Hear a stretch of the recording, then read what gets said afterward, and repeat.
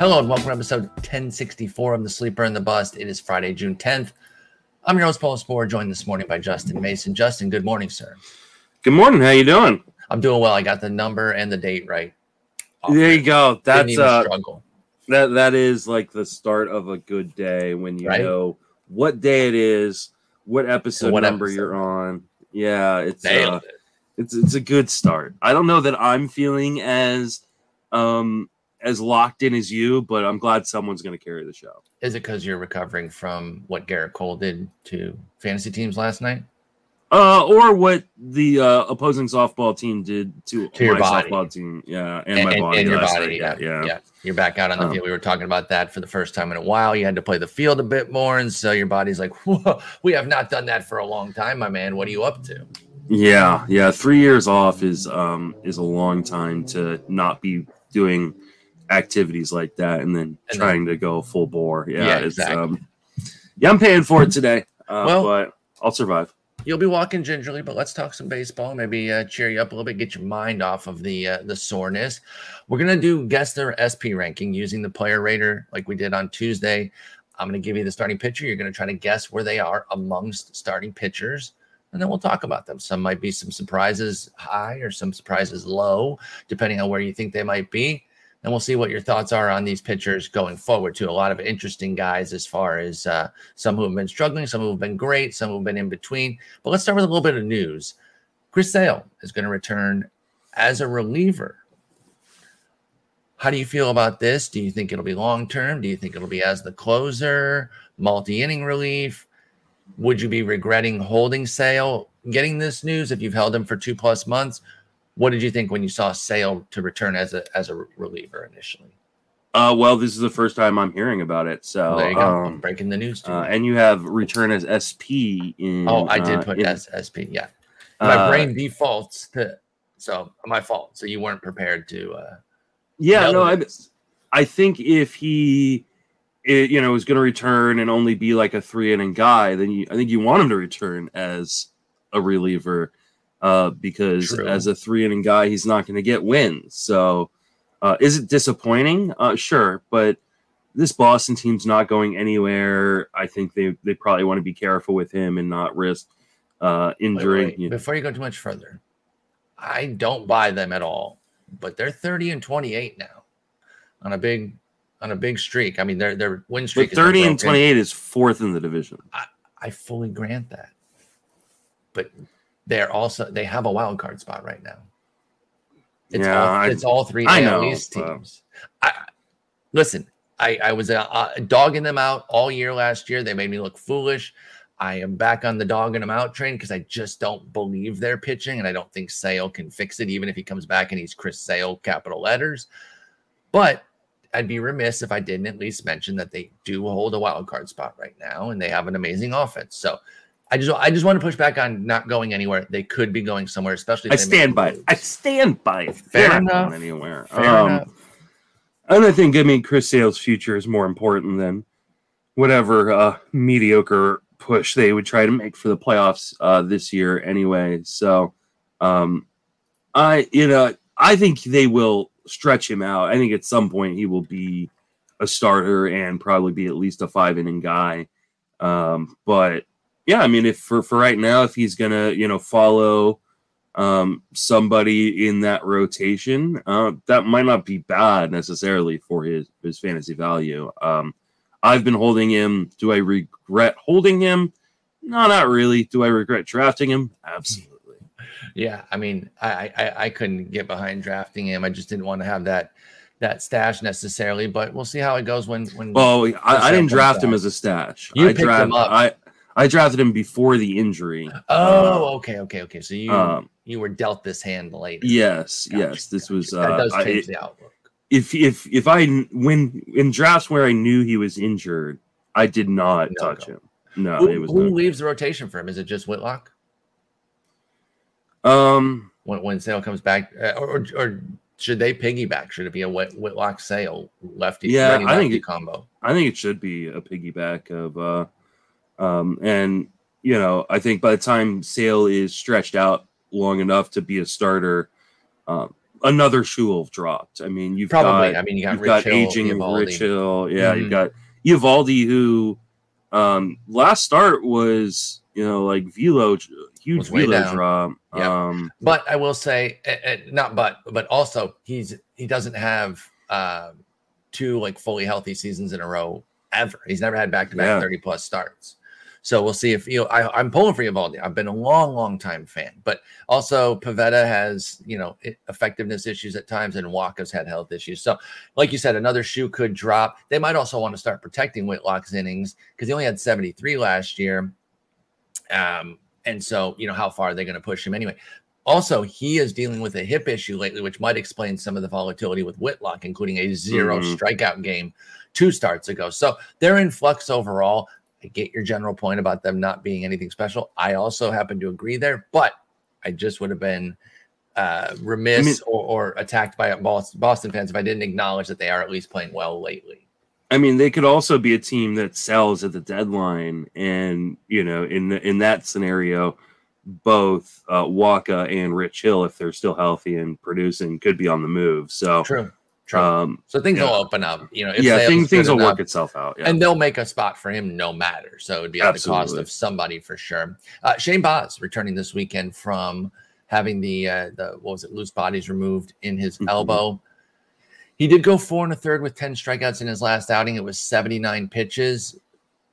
I think he's going to be another 80 or lower, 80 pitch type guy at the max. So I'm not as excited. This is one where I want to be wrong, but I just can't get there. I just really think he's going to be 4 or 5 inning guy getting 80 pitches max pretty consistently. So I'm not that geeked about Baz returning from a fantasy standpoint. What do you think about it? He should be back Saturday against the Twins or this weekend at some point. Yeah, my biggest fear was he was going to be a reliever or not be able to go deep enough in games to get wins if he was a starter. I'm surprised he even went 4 1/3. Yeah. In the minor leagues in this rehab start. That's a good sign, right? I mean, they didn't just stop him at 4. They, they're letting him go a little bit. But I tend to agree with you. Like I just don't see any scenarios in which he throws 100 pitches in a start this year. I think it would be just better if he was a follower. I don't know. It's like a babied Drew Rasmussen. Rasmussen is kind of an 80 to 90 pitch guy because that's the way they see him. Baz will be that, but with restrictions because they're worried about getting him hurt. Now, he did build up. He went from 24 to 47 to 56 to 79 pitches, but I don't think he's going to build from there. I don't think he goes from 79 to 90. I think he really lives in that 80 to 90 range for Baz and probably won't even start pushing 90 until a few starts into the season. Again, if I'm wrong, that'd be great. I want to see Baz pop off. I was really excited about him coming into the season until the injury. But once the injury happened, I really felt like they're going to slow it down and kind of take it easy with him. And I still feel that way. So I'm not dying. I mean, if he's available, you go pick him up because he should be on a roster. But I don't know that you're getting like a league winner here or anything. Sticking with the Rays, Andrew Kittredge is having elbow surgery. In fact, he's getting loose bodies removed. I think it's pretty similar to what Baz just had. Who's going to close for them? You picking up anybody specific, or is it going to be a total free-for-all now with the Rays closing situation? I mean, it feels like it's going to be a free-for-all. I mean, that's what it's kind of been anyways, in their history and then really this year. Like, I think Jason Adam will get a shot. I think Colin Poche will get a shot. I think Brooks Raley will get saves. So you got Poche and Raley are the 2 lefties. Adam is a righty. So is Matt Whistler. Kittredge was the A guy. Like I said, they usually have like an A guy, but then other guys mix in. So even when Kittredge, he leads the team with 5 saves, you got Ryan Thompson, we should mention him too, has 3 saves. Poche, Raley also have 3, and Adam has 2. Jason Adam, former prospect, like top 10 prospect for KC. Looks really good this year. 25 innings with a .72 ERA, .64 whip, 30 Ks against 8 walks in those 25 innings for Adam. They have lefties to where they don't have to avoid Poche or Raley because they could just go to the other earlier in the game. But if you're looking for that righty with the strikeout stuff, I think Adam is a good spec. I went for Poche in our Maine last week for Mhm. $7 just as a stash, and now that stash feels a bit better. Yeah. I mean, I think, especially if you're saves desperate or, like and I think in our main, like there's like 8 of us who are within like 3 or 4 saves of each other. Like, getting a guy who is a closer could be like just a huge coup in a league like that. And I'm in a bunch of leagues like that. So I think that's probably pretty common. So yeah, I don't mind taking dart throws at guys like that. It's just going to be so frustrating. I mean, Probably, yeah. Jeff Smith might get 6 saves. And if you're wondering who Jeff Smith, if you're wondering who Jeff Smith is, I just made him up. But I agree, he is in line. I am looking at picking him up. Yeah. So I mean, I don't know. I hate diving into these situations. I feel you, but all are available. Poche, Adam, Rayleigh, Whistler, Thompson. Who would you go for this week? Would you go for Adam? Off the radar? Okay, you go for Adam. He'll probably be the most expensive, but not. I don't think he'll be crazy expensive unless he gets 2 saves this weekend.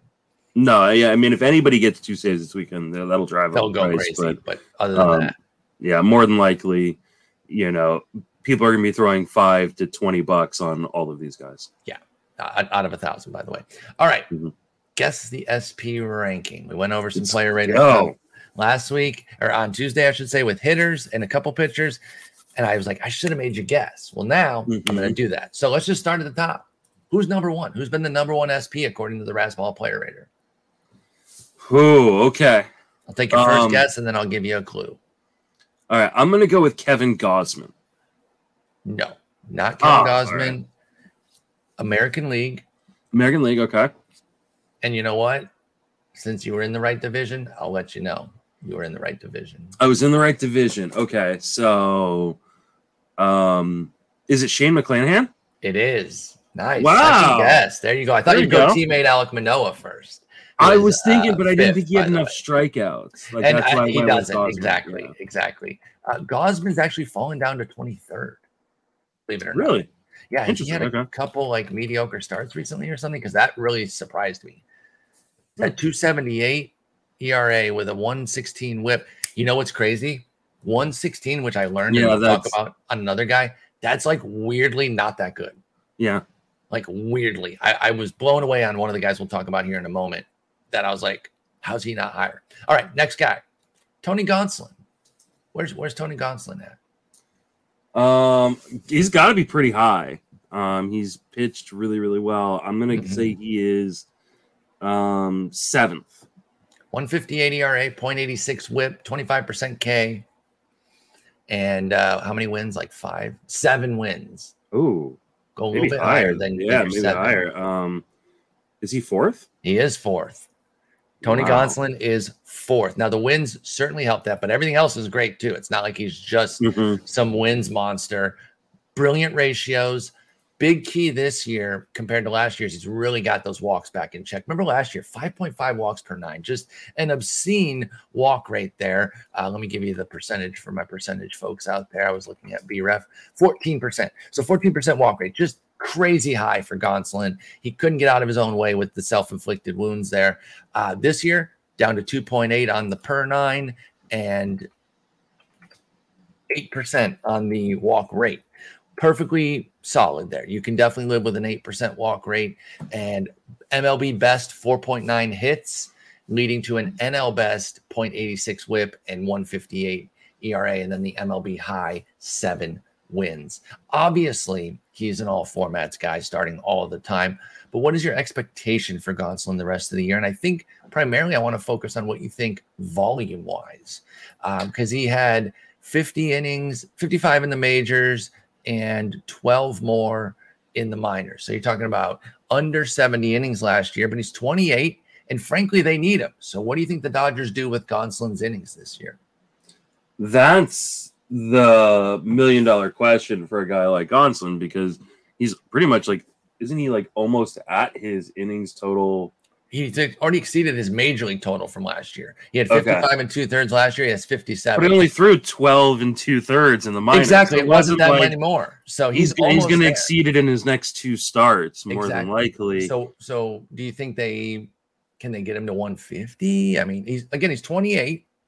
So he's not somebody that they got to baby along. You got to wonder if like there's going to be like a phantom IL stint at some point. I mean, it is the Dodgers, so I understand that concern, but I don't know that they can afford it. And there isn't a 10-day IL anymore for pitchers, 15. So it's like you've got to lose him for 2 weeks. They've got a nice little lead in the West. So like it's down to 2 games. No. Padres down to 2 games. Yeah, wow. Padres been doing their thing, man. Yeah, I think they probably just need to ride him and hope for the best. That's kind of what I'm thinking.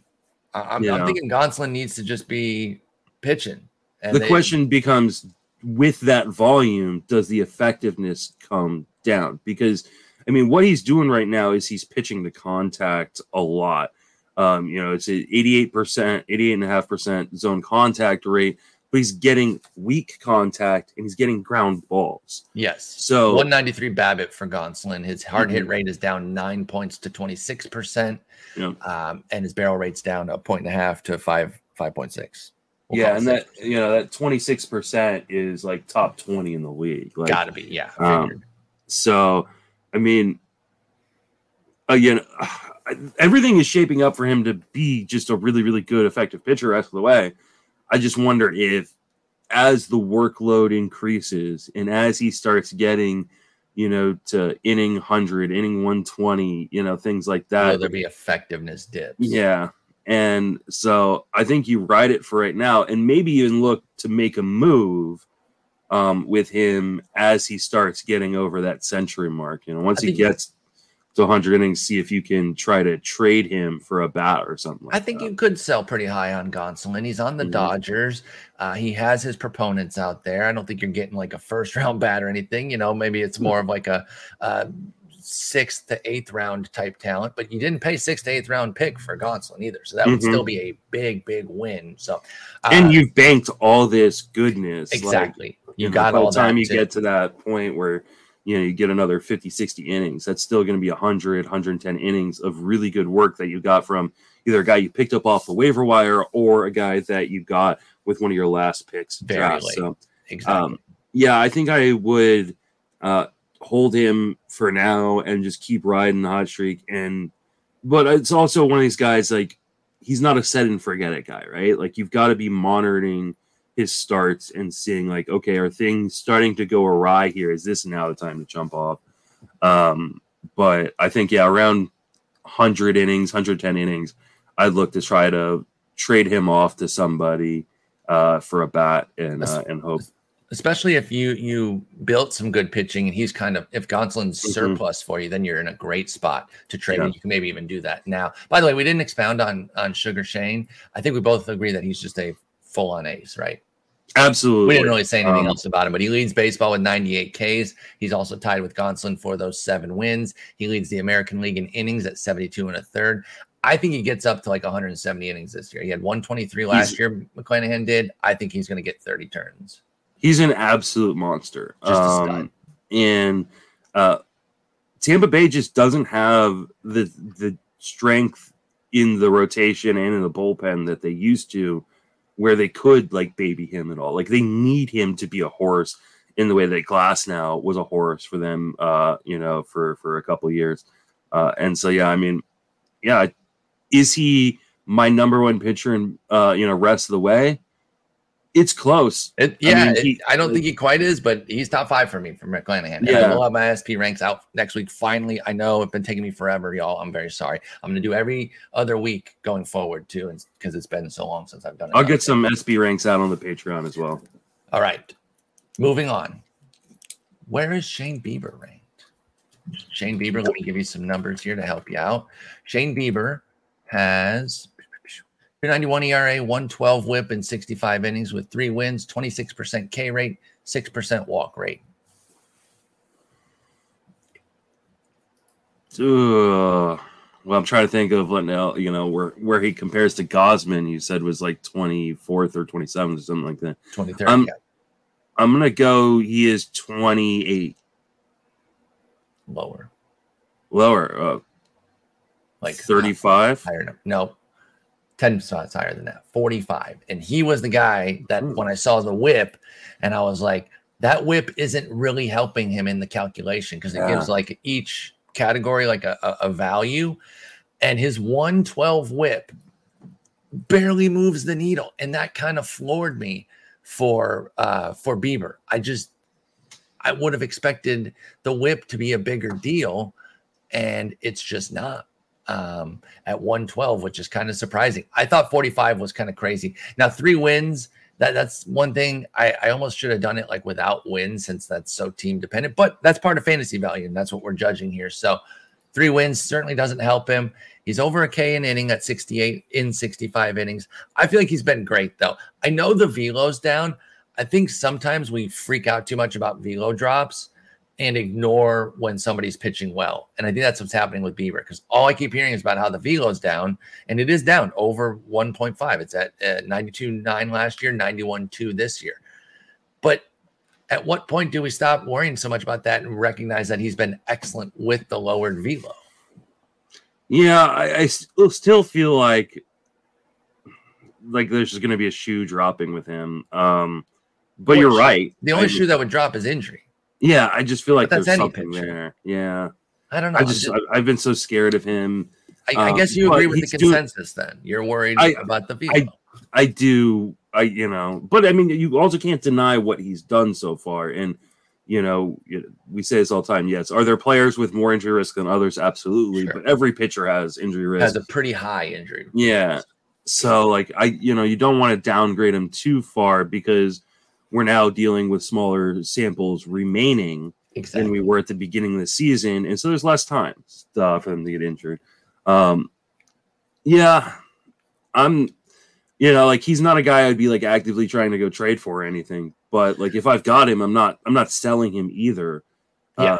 Everything, that's the way to play it. Everything is in line for him to have a pretty darn good season. Still does give up a lot of contact in the zone. I mean, he's got a career high, 87.7. How do you feel about this? You ready for this? I just, before you go too much further, because I want to see how much this changes your outlook, at least for the immediate future. My man Shane Bieber has at Colorado, at the Dodgers next week. That's a 2-start. Yeah. I'm starting him. I am. Start your aces, man. That's devastating, but I'm not benching him. I'm not. I would bench him. I don't think you can bench your guy with a 290. But I also don't have to make that decision. I don't either, so it's a lot easier for us to say. But I would. You know what? I'll start him in DFS on both days. Put my money where my mouth is. I'm gonna hold you to that, because I will. Tell me. Remind me on Tuesday. I will absolutely. I'll put a reminder in right now to use Bieber in both starts there, just to say I'm putting a little skin in the game there, just so that because I don't have him anywhere. So yeah, it is easy for me to say, but I'll put my $5 on it, which is is not crazy, but it's a little skin in the game. I want to give you some 2-start pitchers, okay, and you're gonna tell me whether you'd rather start Bieber on that 2-start, okay, or these guys on their 2 starts. Alex Fado is home versus Chicago and home versus Texas. I mean, I do prefer that. I would. Oh God, I'm gonna still go with Bieber over him because of the Ks. Although Faedo has been getting into his swinging strikes a little bit, hinting that more Ks are coming. No, I'm still going to go Bieber, but man, you already challenged me there, and you used a Tiger. That was dirty pool to go. Tiger it was just I just pulled up the probables grid, and it was the first one where I went, that's. I mean, I'm starting that too, but if I have to rank them, which is what you're asking, I'm still going to go Bieber ahead. I'm going to go with the better pitcher. That was the White Sox, by the way, when you said Chicago. I figure most people know that, but because there's interleague, I just want to specify. Christian Javier is at Texas and home versus the White Sox.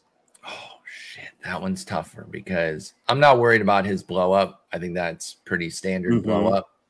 So he's still been great. He gets the Texas start, which is nice. Damn, dude, you've made this very challenging. I'm going to go with Bieber still. Okay. Zach Eflin, who's been great, is home versus Miami and at Washington. I got to go Eflin over Bieber there. Those are two cushy starts, and he has been pitching well, like you said. I'm going to go Biebs. I'm going to go Eflin on that. So it's Eflin, Biebs, Faedo. Who was the other guy? Christian Javier. Oh, Javier. Oh shit, Javier over Faedo, maybe too. And these are all reasonable. These are all good, man. Like these could all be on a team together. I totally agree. I got another one for you. Merrill Kelly, home versus Cincinnati and home versus Minnesota. Merrill Kelly, home versus Cincinnati and home versus who? Minnesota. Oh my god. That's a good part. And then I got one more after this. Okay, I'm gonna go Bieber and Eflin over Kelly. What about Alex Wood, home versus Kansas City and at Pittsburgh? He's the top. Okay, he's the top for me. Like I like this. I like Bieber. I don't like this setup at all.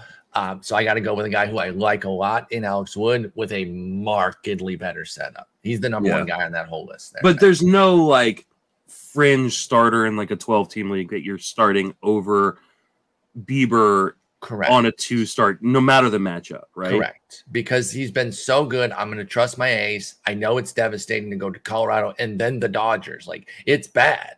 But it's the bad luck of the draw. I'm not sitting my 291 ERA guy, who's a proven guy too, right? Like, this isn't Martin Perez with a 281. This is Shane fucking Bieber. So I'm going to go with it. It's scary. It's tough. But I'm not going to sit him. I'm going to go with it.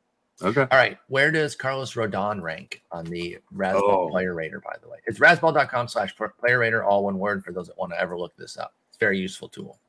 Rodon has not been Rodon-esque. Okay. You're already on the right track there. I will give you that hint that, yes, you are in the right frame of mind to suggest that.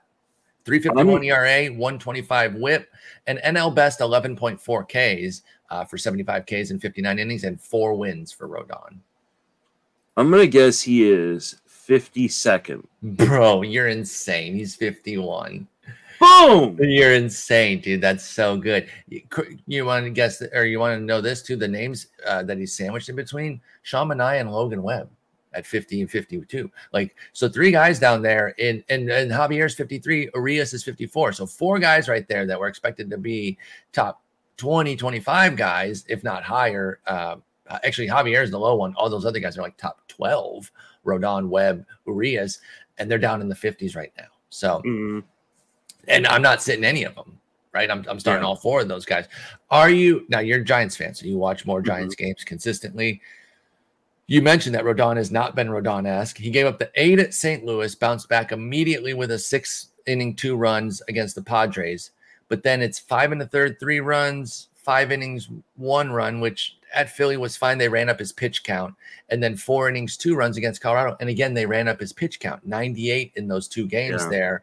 Are you concerned at all to the point where you would do anything actionable, or you're just riding it out because it's a little bit of a bumpy road here for Rodon?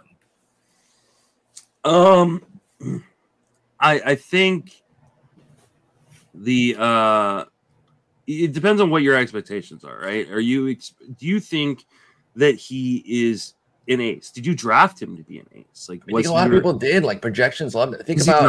He's not an ace. Like, he has ace level talent, but the Giants are not letting him go deep into games. I think it's his own fault. 99, 98, 98 pitches in these last 3 when he's failed to go more than 5 1/3. I think it absolutely is, but I don't think the Giants want him to go over 100 pitches.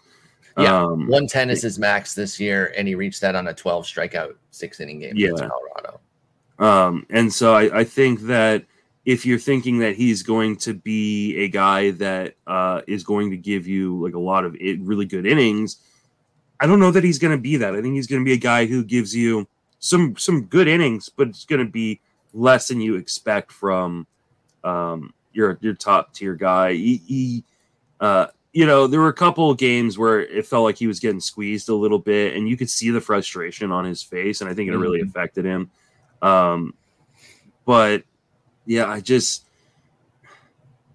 he has electric stuff. He absolutely does, and he still does. But I don't know that he's an SP2 right now. I think he's like an SP3 or 4 for Rodon. Okay, yeah. So that is a level of concern. Now, how actionable is it? I don't know. You're not. Yeah. Are you? I don't know that you're going to sell him.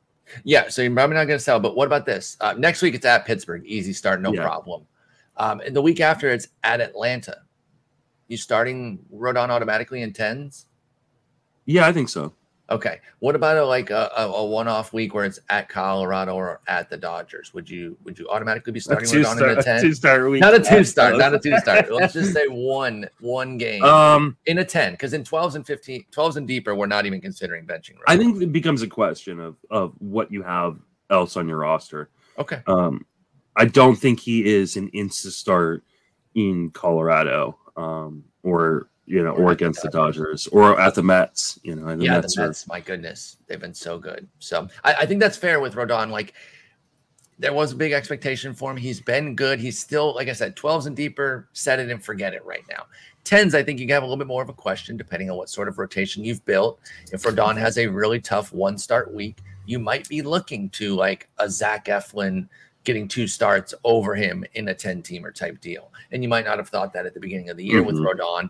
And I think the Giants still have designs on October. They don't want to waste all his innings to where they don't have him in October too. I think that is the most important point. The Giants are a team that's looking at October. They know from previous experience that the way you win in October is starting pitching, right? Having three or 4 starters who can just dominate the other team, and then having a strong bullpen like they do. So yes, I think that they are going to be cautious and careful with him, and make sure that he is available for them. Him and Webb are available for them in October. So like, I think have both of them have been disappointing, considering where you still good. Them. But yeah, I agree. Right. I agree.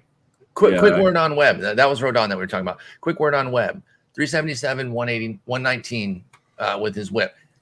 59 Ks and 71 2/3, I think, is the biggest disappointment with Webb, at least for me, because I was fully in on Webb. I had him ranked 10th in my final rankings. I was super gung-ho that he was legit, unquestioned. Where's your level of concern with him? Can he get his strikeouts back? He's down like 2 points on swinging strike rate, which is a pretty big deal when you go from 12 to 10.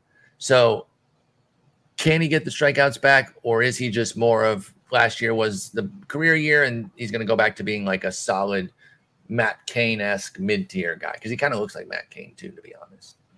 Yeah, I think he is kind of like Matt Cain. And he gave up so much contact last year that like you had to wonder, like, and has throughout his career, that that like these huge strikeout rates we saw kind of brewing, like maybe those were fraudulent. And I meant that person. I did too. Like, I had him in my top 15. I think we got excited by a potential breakout from a guy that had been talked about for a long time, and maybe the industry as a whole didn't do its due diligence in kind of looking at the profile. Yeah, in a great park, in a good park. Yeah, off a breakout, like all these factors added up to at 25 years old. It's all there for Webb. So, does that mean he can't get it back? I mean, he absolutely. We saw him do it. He could definitely get it back, but at the moment, I mean, we're talking about a guy who, 88% zone contact, gets a lot of ground balls to get of innings quickly. Like, I think that is more of who I think he is, kind of Matt Cain-esque. Yeah. Would you buy Logan Webb right now if there's a discount? I already have. Okay. Yeah, I traded him, or I traded an injured Eloy in a dynasty OBP league where, obviously Eloy's lack of walks for Logan Webb. I'm even though like it hasn't been great since then, like I'm not regretting that at all. No, I don't think you should. I think there's a good summer and a good start next week with Casey and at Pitt. He gets that same 2-step that Alex Wood does for Logan Webb. Let's stay in the NL West, actually, with our next 2 guys. One on the disappointing end, this next one, and then one on the positive end. Walker Buehler, Only clue I'll give you is he's lower than Rodon, but you probably didn't need that clue. That's probably not that helpful. You knew that. 3.84 ERA, 131 WHIP in 61 innings. Does have the 6 wins to help counterbalance, but a 20% K rate. And I will say, I'm a big Buehler guy. The Buehler detractors have consistently questioned if he can maintain the big strikeout rate because his swinging strike rate is just good, not elite. It's been like 12%. It's never been like that 14, 15% that usually breeds a 28, 29, 30% strikeout rate, which is where Buehler's been. He's at 20% this year with that same 12% swinging strike rate. So where are you on Buehler, and where do you think he ranks? And then we'll talk about where you are with him right now. At 131 WHIP and a 25% strikeout rate. No, 20%. What? Oh wow, 20% strikeout. Yeah. Oh, sorry, I looked at his projection rest of the season. I'm gonna go 69. You're insane, dude. 68. Oh, there we go, baby. That's insane. I did it for the meme, but I love it. I think the 6 wins are saving it, or else he'd be in like the 80s because we know 7 is MLB lead, so 6 is right there. Because 131 WHIP, a near 4 ERA, disastrous from 20% Ks from a potential first round pick. I mean, he was going on the 15-16 turn in 15-team leagues. That is, a disaster. If B. Woody had been gone, I'd have gone Betts Buehler. Oh man, I wish you had. I know. Yeah, of course, we're competitors. I don't take offense to that, but yeah, that's exactly what not that Woodruff's been amazing, but I guess Woodruff's been brutal too. That's what I'm saying. Maybe 6 of one, half dozen the other at this point, but at least Woodruff. Somebody went pocket aces with Buehler, Woodruff, 100%. And they're in some pain right now. Yeah. Anything that's actionable though? Are you doing anything is Buehler like a sit on a 1 start at Colorado week, or is he just set it and forget it and you just let him work through it? Because that's where I'm at personally. I'm not taking him out. I'm nervous. I don't love the way he's been pitching, but I can't see a world where I ever take Buehler out, even at Colorado 1 start. He's had an at Colorado and, gave up 2 earned runs in 5 innings, struck out 5. Like he was fine. That was opening week start. That's right. Yeah, that was the first start for Buehler this year. So I don't think I believe in that talent just too much. Me too. He is absolutely electric when he's on the mound. So this is some bumps in the road. I'm not super worried about it. I think he's gonna be fine. And I think the strikeouts will come back a little bit. Maybe not to the level. At least the swinging strike rate isn't down from where it's at. Like I said, I know it's been a little unappealing for folks. Which funny, by the way, though, I guess that's just what happens when you get into the ace tier, because 12% is usually pretty good. But people have been pushing back on it because it's not top of the scale. So I get it, but I still think Buehler is an ace in the make. He's an ace. I don't think he's going to be maybe he doesn't return to 28, 29% strikeout rate, but he could be 23, 24, 25. 20 is way too low. He should be getting more strikeouts. And I think, the whip should. I mean, he's too good of a pitcher to have 131. I'd buy Buehler too. I'd buy Buehler and Rodon here. If there's any measure of a discount, I don't even know if I need a discount. I'd still buy. I'd pay a top bat for Buehler if I needed the pitching. But because you can even finagle the discount. Outside of that last start against the Mets, which, like you said, Mets are a great team. He's gone at least 5 innings in every single one of starts, including a complete game shutout earlier in the season, a 7 innings. He's a horse. Yeah. And he's a G. I think at worst he can volume his way into being a top 25 starter the rest of the way. Yeah, because they had 208 innings for him last year for Buehler, knowing that they were going to make the playoffs. I think he's an ace, I believe, or at least an ace in the making. They're not going to put total. Where do you think you're going to have him ranked in your SP ranks? Is he going to be? I mean, he was probably a top 5 guy for you coming into the season. 3rd, right? I think. Yeah, I was very high on him. Probably down to 12. It's not going to be that big of a drop. So it's going to be out of the top 10, but not out of the top 50. So he's still an SP1 in 12s and 15s for you. Yeah, he was 4th. I went Cole, DeGrom, Woodruff, Buehler. And I'd had him at 2. I dipped him down a little bit. to leapfrog DeGrom. Dude, and that's a brutal Woodruff. top 4. Yeah, it's pretty bad. Yeah. I mean, I think everybody's got to be feeling that way. If you took a starting pitcher in the first round, you were kicking yourself because people especially after what Cole did last night. Yeah, and then Scherzer and Urias. Urias, yeah. I mean, it's been just a brutal year for starting for top. If you drafted top tier starting pitching, Burns is far and away the best, right? Yeah, because even with last night's start, he's still sub 3 with a sub 1 whip. Mm-hmm. And like even Cole's ugly start last night still only pushed him to 3.63 ERA, and he has a 107 whip with a 31% K. But last night was devastating. 5 homers for Garrett Cole. Crazy town. Oh, it just crushed me. Just devastating. Let's stay in the NL West with a positive. Mackenzie Gore. He has been brilliant this year. He has a 1.60 ERA, 107 whip in 45 innings with 4 wins and a 30% strikeout rate. Where's Mackenzie Gore ranking right now? Ooh, I'm actually surprised he has as many innings as he does. Me too. He's got to be. Is he 22nd? He's very close to that. He's 19th. Oh, you're doing well, man. You're doing well. All right. So he's been wonderful. He's sandwiched in between Scherzer and Lauer, which speaks to Scherzer's excellence that despite being injured, because volume certainly helps. I mean, it can hurt too if you have bad ratios. Yeah. But I think the fact that Scherzer won 5 of his 8 starts has helped him stay up there despite the injury. 2.54 ERA, 0.95 whip, 59 strikeouts in 49 innings. I guess he has more innings than Mackenzie Gore anyway. So I guess Scherzer hasn't been out that long. Never mind. But he's in between Scherzer and Eric Lauer. Mackenzie is. And he's been awesome. My only concern with him was when Snell and Clevenger were working back. I was like, are they going to put him in the minors to keep him to keep him starting? And they haven't had to do that. The fact of it is I don't think they would. Not at now. This point. No, not at this point. I thought they would earlier when he hadn't.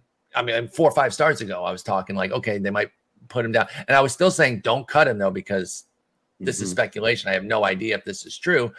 And Nick Martinez had been pitching well enough to kind of stay in the rotation.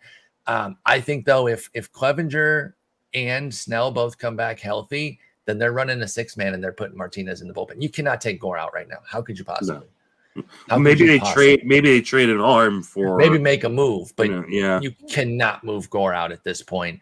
And we'll see if Clevenger and Snell can both get back healthy. I know Snell's back, and we'll see if Clev Dog can join him. But Mackenzie Gore, man, 19th. I guess what's the season outlook then? Remember last year dealing with the yips, pitched like 50 innings, I think, thereabouts. Yeah, that's the big question is like how far are they going to let him go?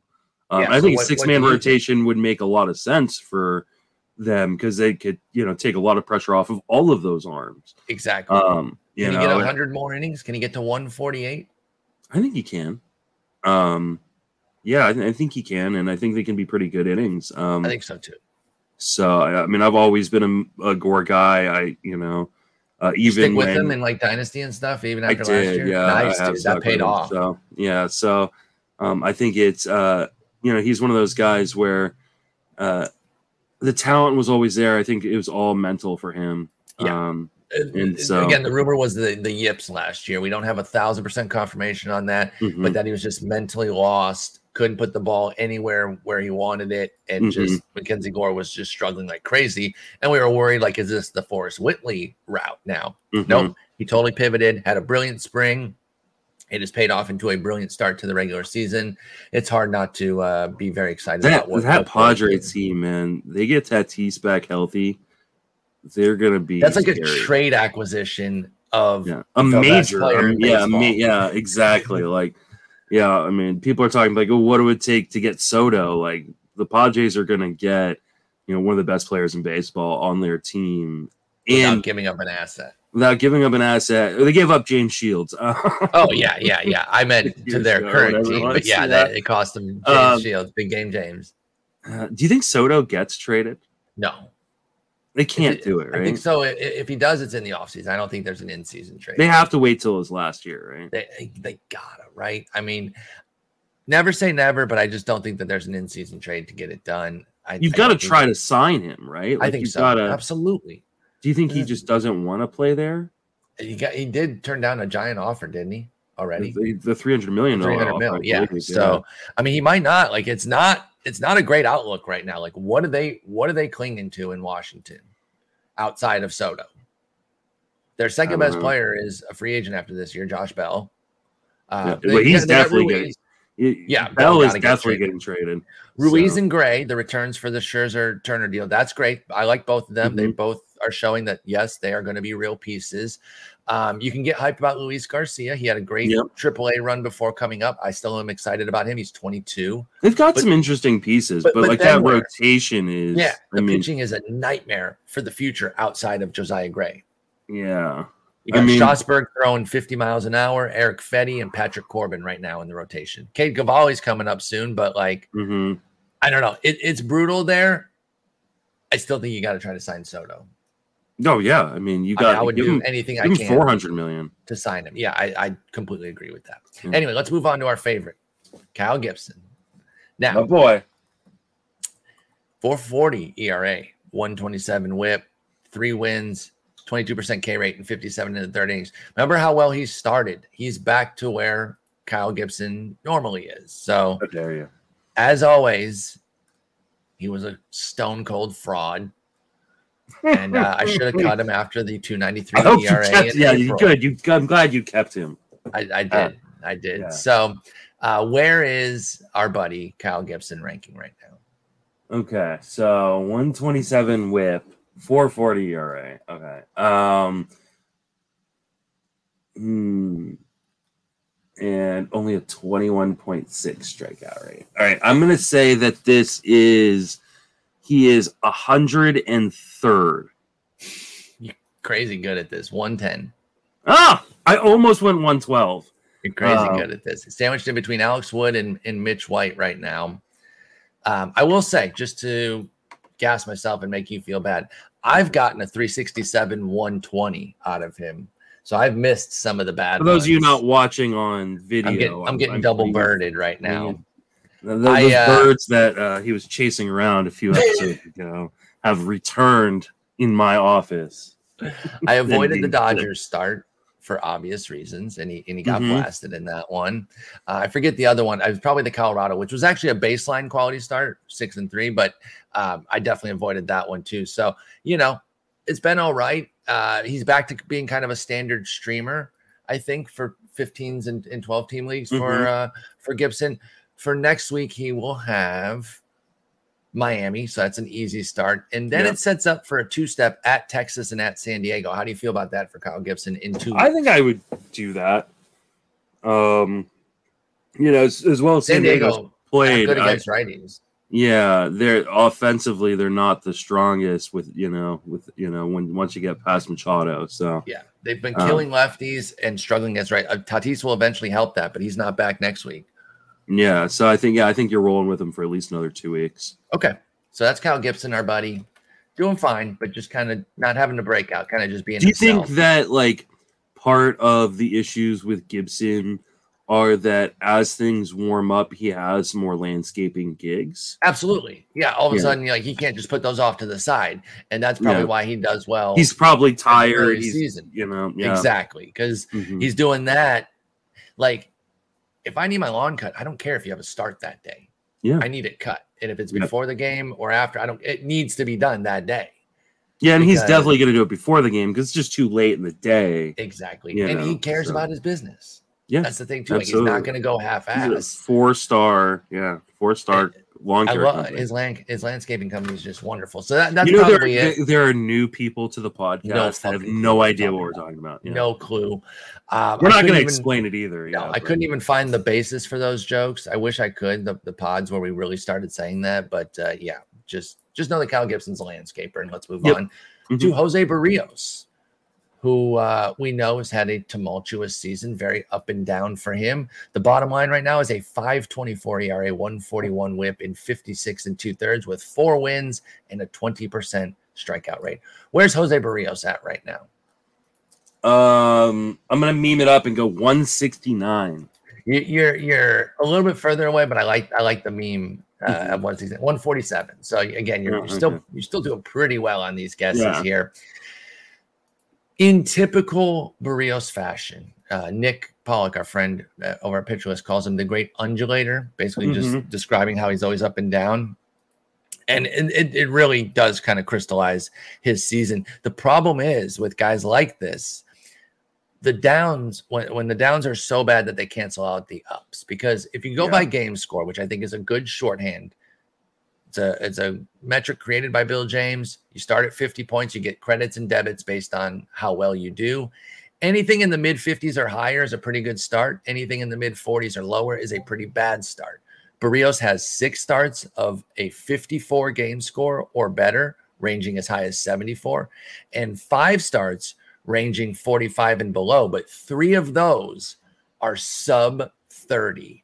That season opener that he had when he threw a third of an inning, 4 runs, 4 2/3, 6 runs on 9 base runners at Cleveland, and 2 1/3, 6 runs on 7 base runners at the Angels. So those 3 starts alone have just decimated the good work that he's done, but there are still more good starts than bad. So I wonder if that alters your opinion of Barrios at all. Like, are you still confident in him? Are you still using him? Are you cutting him anywhere? What's up with Barrios, and how are you feeling about him in shallower formats? Because I don't think you can cut him in a 15. So let's talk 12s and lower. Man, like, I don't really know what to do with Barrios. It's a lot, I know. Like, he completely kind of has changed around his pitch mix. He's throwing the 4-seamer a lot less this year, almost 10% less, down to 26.7%. Usually that benefits guys. He's not getting the because I mean that was the pitch last year that just got destroyed, and so you would think like that kind of change like would mean better things for Barrios, but it has not. If you had told me if Barrios had cut his fastball percentage by 10 points, I'd have said awesome. He's probably spiking a huge strikeout rate surge or something. Yeah, I mean, he's tried to throw a sinker more, but that's not helping anything. Even though it's not necessarily a bad pitch. Like it's so weird. He's allowing more fly balls this year than he ever has. You know, he had a 34% fly ball rate last year. It's up to 43% this year. Ground ball rate is down over 10%. That's rough. Like, I mean, he's not this bad, but he is definitely not even close to where you drafted him. No, because I mean, again, when you have those bad starts, one bad start cancels out like 2 goodies, right? Yeah. It's so unfair how it works. You get 2 gems, and they can piss it all away with one bad start. So, I guess he's at almost 90% contact in the zone. Like, he is just extremely hittable. And he's also being the most aggressive he has been in his career with a 68% first pitch strike rate. He's trying to attack early, and it's just not helping. Getting crushed. Yeah. Well, let me ask you this. Okay, so he's coming off just as people were starting to like cut him or talk about cutting him. He comes around and says, Let me get a huge revenge game here. He beasts on his former team, the Twins. 7 innings of 2-run ball with 3 hits, 2 walks, 13 punches, a career high for Barrios, to kind of like quell everyone's concerns right now. Is that enough to quell your concerns? Or is there a world where you're benching and or cutting in like 10s and 12 teamers for Barrios? I think you definitely have to be more judicious than you normally would be with a guy who's probably your SP2. Yeah. Can I give you a hypothetical? Yes. Next week he faces Baltimore. Let's say he is fine. 5 innings, 3 runs, 4 Ks, and gets a win to kind of save it. So it's fine, but it's not special. Add that to what he's done. How would you feel again in shallow leagues? Because in 15s, I think you just got to ride it out with Barrios. How would you feel the following week at the White Sox and at the Brewers for a 2-step if he's just mediocre against Baltimore? I think he becomes a question mark in 10-team leagues. especially if we start going through some of those other 2 starters that we were discussing. Like I'm starting Alex Wood, obviously Bieber. I will point out he starts against Detroit today too, so there will be 2 starts before you have to make a decision on that 2-step. Yeah, but one's against a AAA team. Yeah, I know.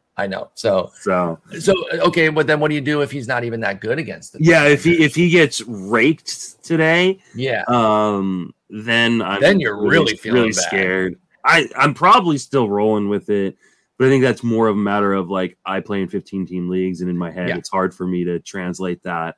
I can totally understand not wanting to start him on that 2 Can you cut him yet though? Are you too high? Like, is it that the upside's too high, or that you paid too high of a draft cost that you don't want to cut him? Because I think the latter is not a good decision. I don't think you should keep him. Yes, no. If that is the reason, because I had this discussion with someone the other day. They're like, "Well, I invested a 4th or 5th round pick in this guy," and I said that doesn't mean anything anymore. Yeah. Like at this point, where you drafted a guy is irrelevant. The question becomes, where would you draft him today if you were redrafting? What can you get the rest of the season? Because the draft cost, like, and I do it too, by the way. So I'm not throwing stones here. It's hard to divorce it. Absolutely. You have to. And you have to start assessing the player for who they are. And right now, Berríos is just not himself in any real way. Yeah. Because I don't think he is a top 40 starter the rest of the way at this point. I don't think probably not Berríos in my top. He's probably not top 50. I'll probably have him around the top 50. I think just off the top of my head. I would even push on that. Why would you have him top 50? Because I have to see where he ranks first before I can. Because here's my argument. Like, he doesn't have the upside of guys that warrants his downside. Like, I think it goes back to what you were just talking about. Like the 2 bad starts versus the 1 good. Like, he doesn't have the upside that warrants the risk of that downside. So, like, I don't know that he's a top. And I love Bruce. I've been a long guy. Time. I thought he was gonna be an absolute ace, and I was wrong. I didn't draft him anywhere this year, but it wasn't because I didn't like him. I just was going for different things where he was going. I had him 18th, and I moved him up from 29th. I should have kept him 29th, but I was really bought in. My last ranking, I was like, yeah, I'm in. And I actually got lucky because I didn't get him either, but it was because I missed him. I got sniped. I was getting bummed. Like, damn it, Berríos taken from me again. And it looks like I've been saved for myself. Projections say like a low 4s ERA, a low 1.2s whip, and a 24% strikeout rate for 124 innings. I think the volume is the big piece there. A lot of guys probably don't have 124 projected innings the rest of the way. If he's that projection, what do you think of Berríos? Is that enough to be a top 50 guy? Isn't that where we said Walker Buehler was right now? And where did we say Buehler was? Buehler was ranked 68th. So there you go. Like, he's probably. Oh, you're saying with Buehler has those current stats. Yeah, those are pretty close to Buehler's stats. Buehler's ERA is even better. So to your point, and the whip is worse, but but still, I think that that puts him outside the top 60 starting pitcher. Yeah, I think you're right. Maybe he's not top 50 then for Berríos. Okay, so I think though that hurts for me to say, honestly. It really, it's tough. I really like Pro Berríos show. Always has been. So the actionable bottom line, 10-teamer. I still think he's a team streamer. I'm not cutting him yet. Yeah, I'm not cutting him either. Yeah. So same goes for 12-team, and then in 15s, he is still kind of a set it and forget it unless you've really molded a great staff that you can. Let's say he goes out and shoves today. Do you try to sell him? Yeah. Okay. Yeah, back to back. He goes back to back 10 days, back to back. Somebody's going to want to buy low. Yeah. And I'll give a discount still too. I'm not going to go out and charge full price. I'm honest. You're not going to get the value of a top 20 starter, but you maybe get the value of a top 30 or top 40 starter. Yep. And I think, I think that is fair. I'm with that. All right. So that's Jose Berríos. A little deep dive on our boy there. We are bumming. Another guy that's got me bumming. I liked him even more than Barrios while we're talking about L's. I had Oh, this you and me guy both. 15th. Trevor Rogers. This is a very pro Trevor Rogers show. And, we should feel vindicated or at least justified in our love because the number one guy in the main event, actually not right now, but he did hit number one yesterday, Striker Jenstead, also a giant Trevor Rogers fan. And if he's good enough for the number one or at least number two guy right now in the overall of the main event, he's good enough for me. He's only number one or number two because I sniped him on Trevor Rogers in that main where he's number one, number two. I absolutely bailed him out. You're in both of Striker's leagues, dude. Have fun with that. I only got one Striker, and I think he's top 40 with both. I believe he mentioned us on the RotoWire pod this week. Yeah. I know you're calling him out for his humility. Oh, he's 55 with the other one. He's all the way down at 55. Yeah, what a bum. So anyway. We loved Rogers. We weren't alone. There was a big push for him. There might have been some detractors, but they weren't very loud. I felt like you were either neutral or loved Rogers. I didn't really hear much. I'm out on Trevor Rogers. Like I said, I loved him. I fully believed in him. The issue, Justin, has been that the changeup simply hasn't been there this year to the degree that it was last year when it was an elite pitch. I will say last night, the June 9th start against Washington, the changeup looked the best I've seen it this year. He's had 11 starts. I've probably watched 6 of them start to finish at the very least because I'm very invested in him and I'm desperately hoping he gets better. Last night was a positive sign, but it was also Washington. Where does Trevor Rogers currently rank? All right. So. Oh, I'm sorry. Let me give you the numbers. My bad. I've got the numbers. Okay, so 558 ERA, 154 WHIP in 50 innings with a 20% K rate and just 3 wins. Oh man! Just for our listeners, then, since you already have the numbers. So Kyle Gibson was like 140 something. You said yes. Kyle Gibson was 110. It was. It was. Who was 140? Barrios was 140. Barrios was 147. Yes, and he's way worse than Barrios. Well, yeah, he's worse than Barrios. So I'm gonna say the 169 is that I go way lower. Oh God, it's like 215 or something. Huh? It's exactly 215. Stop it. Oh my God. Stop it. It's exactly 215, dude. 215 among starters, not overall. It's bad right now.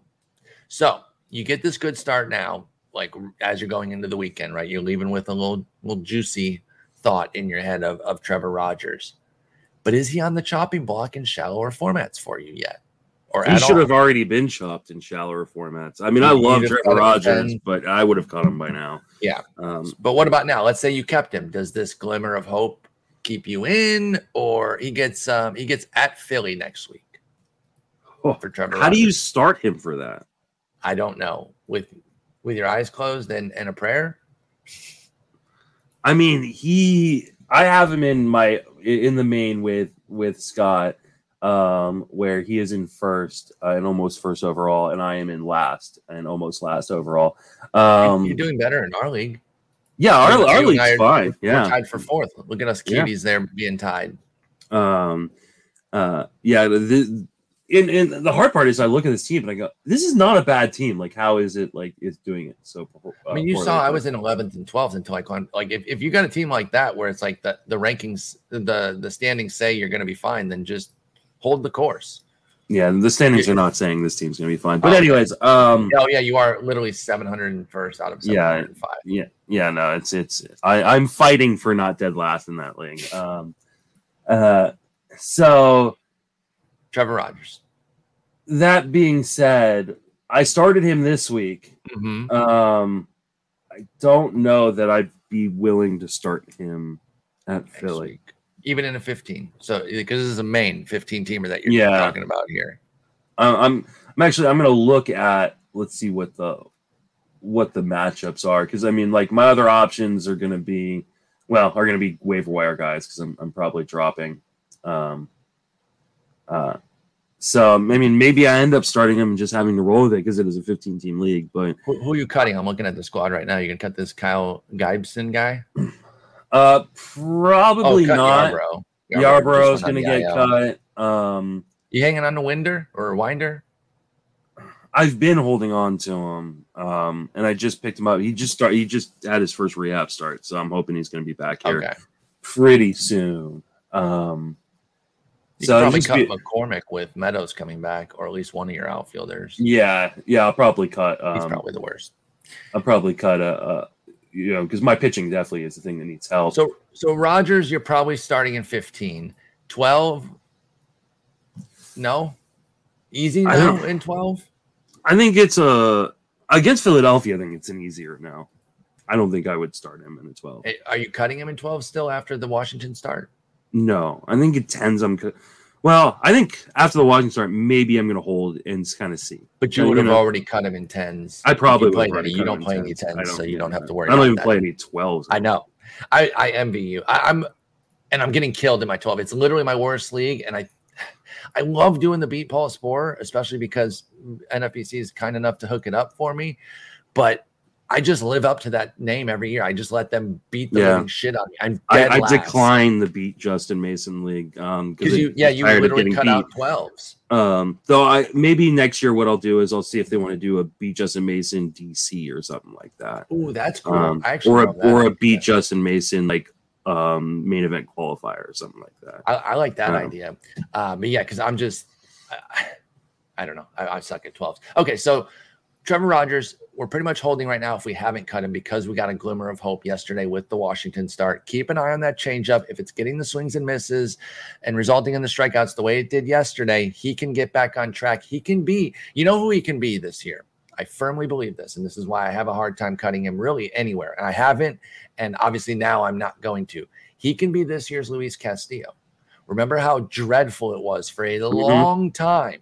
3 months into the season for Castillo, where he was toting like a 7 ERA, and he wound up by season's end with a 3.98.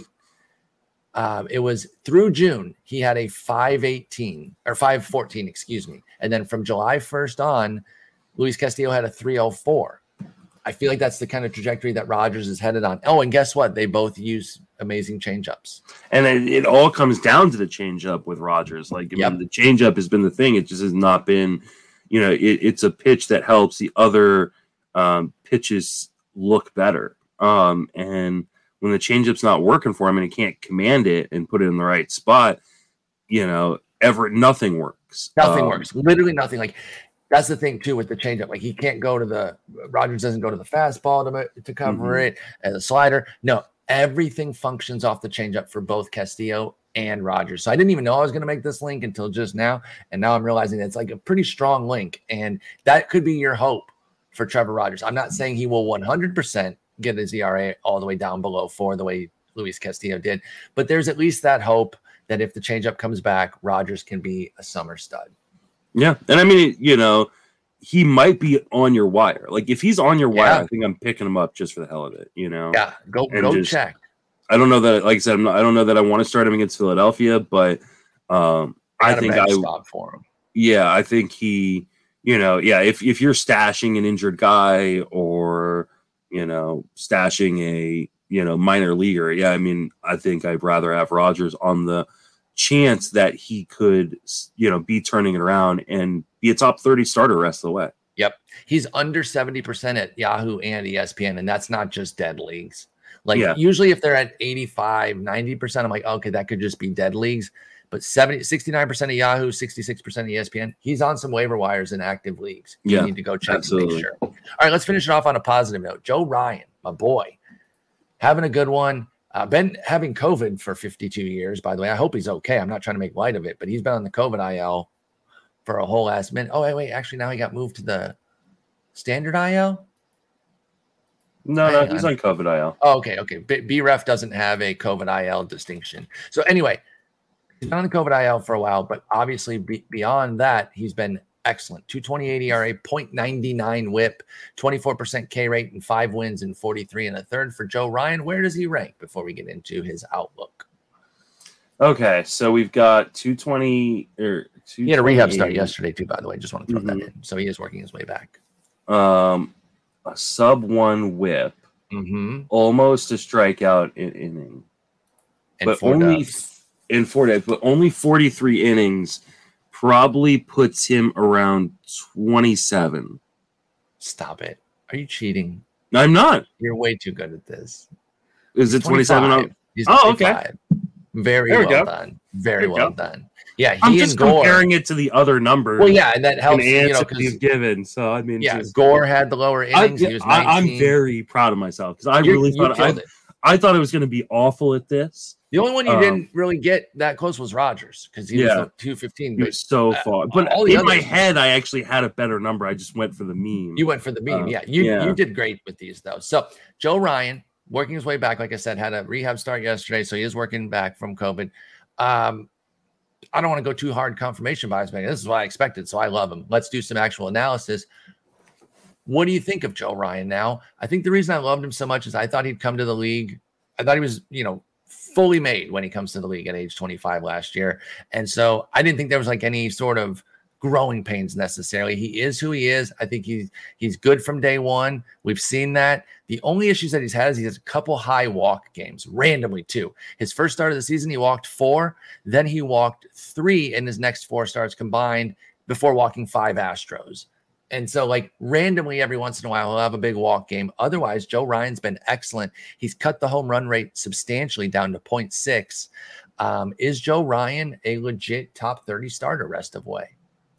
I think you can make that argument. I don't know that I'm going to have him there. He conveniently, for you conspiracy theorists out there, got sick right as the ball started to change. Oh, stop. The ball gave him COVID. I'm just saying, Rocco Baldelli was all like, "Hey, MLB is gonna be changing out the ball here, so I'm gonna cough on your cupcake." Okay? Yeah, are you okay right now? I'm fine, Skip. No, you're not. yeah. Because he still gives up a ton of fly balls. That being said, he also doesn't give up hard contact. True. We're memeing, but this is a fair point. He had a 1-4 homer 9 last year. Joe Ryan lives in the zone, so solo homers can be his issue. And then if he does, if he does have one of those weird spikes where he gives up 3, 4, 5 walks, those could be the disaster games. So far, it hasn't hurt, but he also has a 5% homer to fly ball. So I think you're right. He's going to come back to a different baseball because I think it's changed. Like, this isn't just regression. Like, regression's part of it, and the weather warming up is part of it, but it's just too much offense to not think that they put some different balls out there. So let's push his home run rate up. Where are you getting him then? You said you might not do top 30. You can make a case. I think he's top 40. Okay, cool. So you're in the he's next top 10. 40. Yeah, okay, cool. I think at this point, I got no problem with that then. I think he's top 40. And I mean, here's the thing. Like, yes, his fly ball rate is still high, and that may lead to more home runs now that the ball is moving and it's warmed up. He also has a launch angle of 21.6 degrees, which has been shown this year to actually be somewhat of a detriment to a lot of hitters because the ball's stopping at the warning track as opposed to going over. So, like, maybe he is just, maybe because he gets guys to go up at such an extreme angle, he won't be as hurt as maybe it'd been, would have been in previous years. I think there is potential for him to finish as like a top 20 starter. So I'll play it more conservative because I do think there's regression coming and say that he's probably going to be around 35, 36 for me. But I see the upside of a guy who could be finishing inside the top 20. And I think that he is still not a guy that people are going to go crazy over. So, like, I think he's, especially if the team who has Joe Ryan in your league has a bunch of injuries, like, you might be able to go and get him for an affordable price right now. And I would. Yeah, no, I agree. Sorry. Yeah. Oh, sorry. I thought you were finishing up your point there. No, that was the end of my sentence. Yeah, no, I think you can get him for a pretty fair price, especially if somebody has a deeper rotation. They haven't needed him while he's been out. You say, hey, I'll take this guy off your hands. He's coming back. Let me get a starter. I love Joe Ryan. I think he's good. The ERA will be higher than 2.28 rest of season. I do think he can be under 4, though, even if the homers go up, because he just doesn't walk guys outside of those 2 random blips. He is somebody who keeps the ball in the zone. Like a 3.40 or a 3.30 ERA with like a 1.10 whip. Yes, exactly where I'm at. Yeah. And I think that's a top 35 starter. Yeah, I totally agree. Well, you did brilliantly on these guesses. Thank you. You really nailed it, figuring out where these guys are. Just a couple other names that are playing well, just people might want to know. Nestor Cortez is 7. Kyle Wright's 8. Tarek Skubal is 9. Martin Perez is 14, which is crazy. Tyler Anderson, even after getting beat up yesterday, is 17th. Eric Lauer's 20th. And believe it or not, Clayton Kershaw is 27. He was really good before he got hurt. He was just, he was so freaking brilliant before the injury. 180 ERA, 0.73 whip. So the fact that he only has 30 innings, and he got 4 wins too. 4 out of 5 starts ended up in wins. And so that really helps boost him too. But anyway, bunch of starters there. A lot of thoughts on them. Are you and Jason going this weekend? I hope so. Excellent.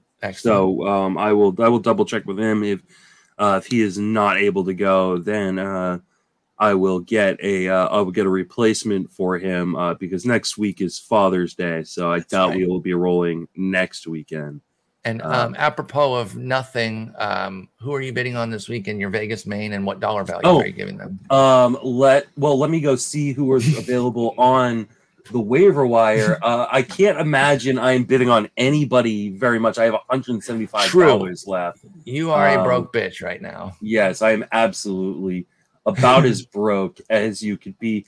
I'm going to be playing dollar days here for a little bit. I don't think I'm going to be making double-digit bids, much less triple-digit bids anytime soon. So. But for those that don't know and maybe haven't listened, it's because you went on a recent spending spree to really jumpstart the team, and you are in 4th. So do you feel like that infusion of talent has helped? I think it has, and I think it will continue to. I felt like I needed to be aggressive, especially with some of the players in our league being so good. You know, Scott Jensen being nothing gets by anybody in this league. Yeah, and that's the case in most mains. But I think this one, maybe I'm just overrating it because it's our league, but it's a bunch of friends, and but the degree of difficulty does feel higher than my previous mains, just because Tanner Bell and Jeff Zimmerman have been really, really good in this league as well, and Striker Govier has been good, and so I just don't think it's a league where you can make a lot of mistakes, and I wanted to be aggressive to keep myself in the pack, and I've done that so far. So we'll see kind of how it goes moving forward. My other main, not so much. Gorman could be your summer game changer. You paid $177 for him on a backup of $145, so a pretty solid type bid there. It's obviously wonderful when you nail it by like $1, but I don't think $32 at that price point. That's not bad. That's not bad at all. And you had to get your guy too. And the week before that, I believe, was when you went on your pitching spending spree, and you got a bunch of guys. So I like a lot of the moves that you've done here to really say, hey, I'm putting it on the table. I need these guys, and they can do well for me here. So what do you feel? Not what do you feel, but O'Neal Cruz is reportedly potentially going to make his debut this weekend. I mean, he's going triple digit if you're going to ask what the price is. Yeah, I mean, he's not available in any of my leagues, but you would go triple digit if he was available in one of yours.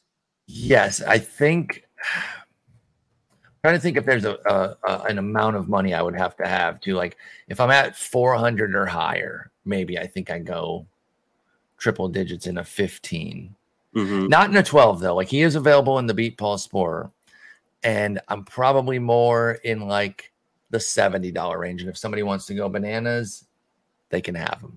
Okay. Like who am I cutting? Would you cut Jonathan Scope for him or Max Kepler? I don't know that I'd cut Kepler, but I would definitely cut Scope. You would definitely cut Scope, isn't he? I mean, he's picking it up lately. We are in the midst of the Scope inning. But Scope isn't like a special player. I don't know that O'Neal Cruz is yet either. How dare you, sir? I know. I knew that was going to elicit that reaction, but you know what? I got to be honest about it.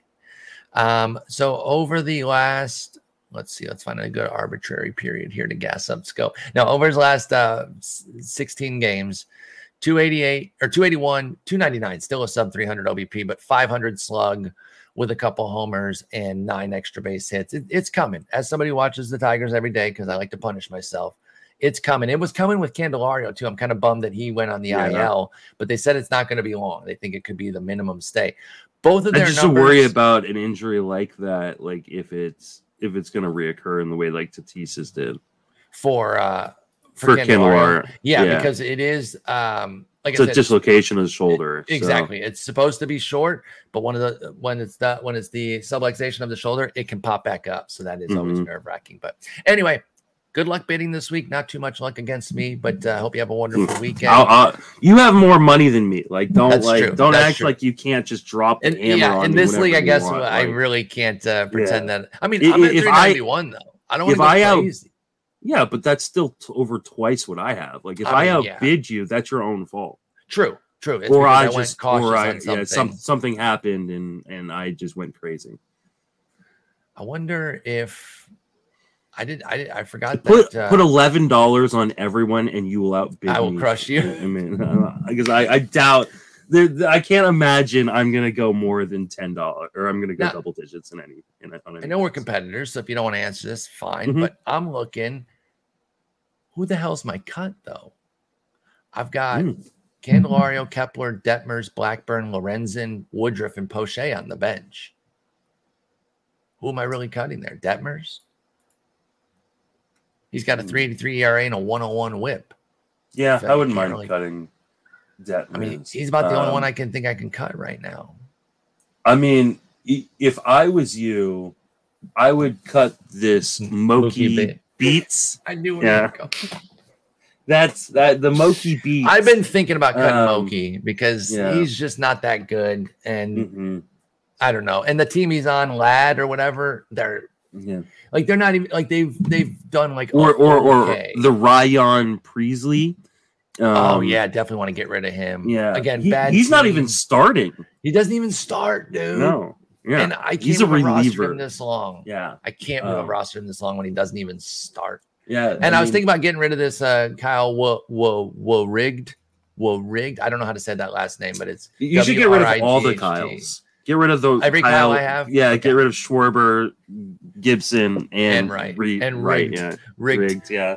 All right, enough memeing. I'm not cutting any of those guys. You cannot have them. Have a wonderful weekend. We will talk on Tuesday. Take it easy.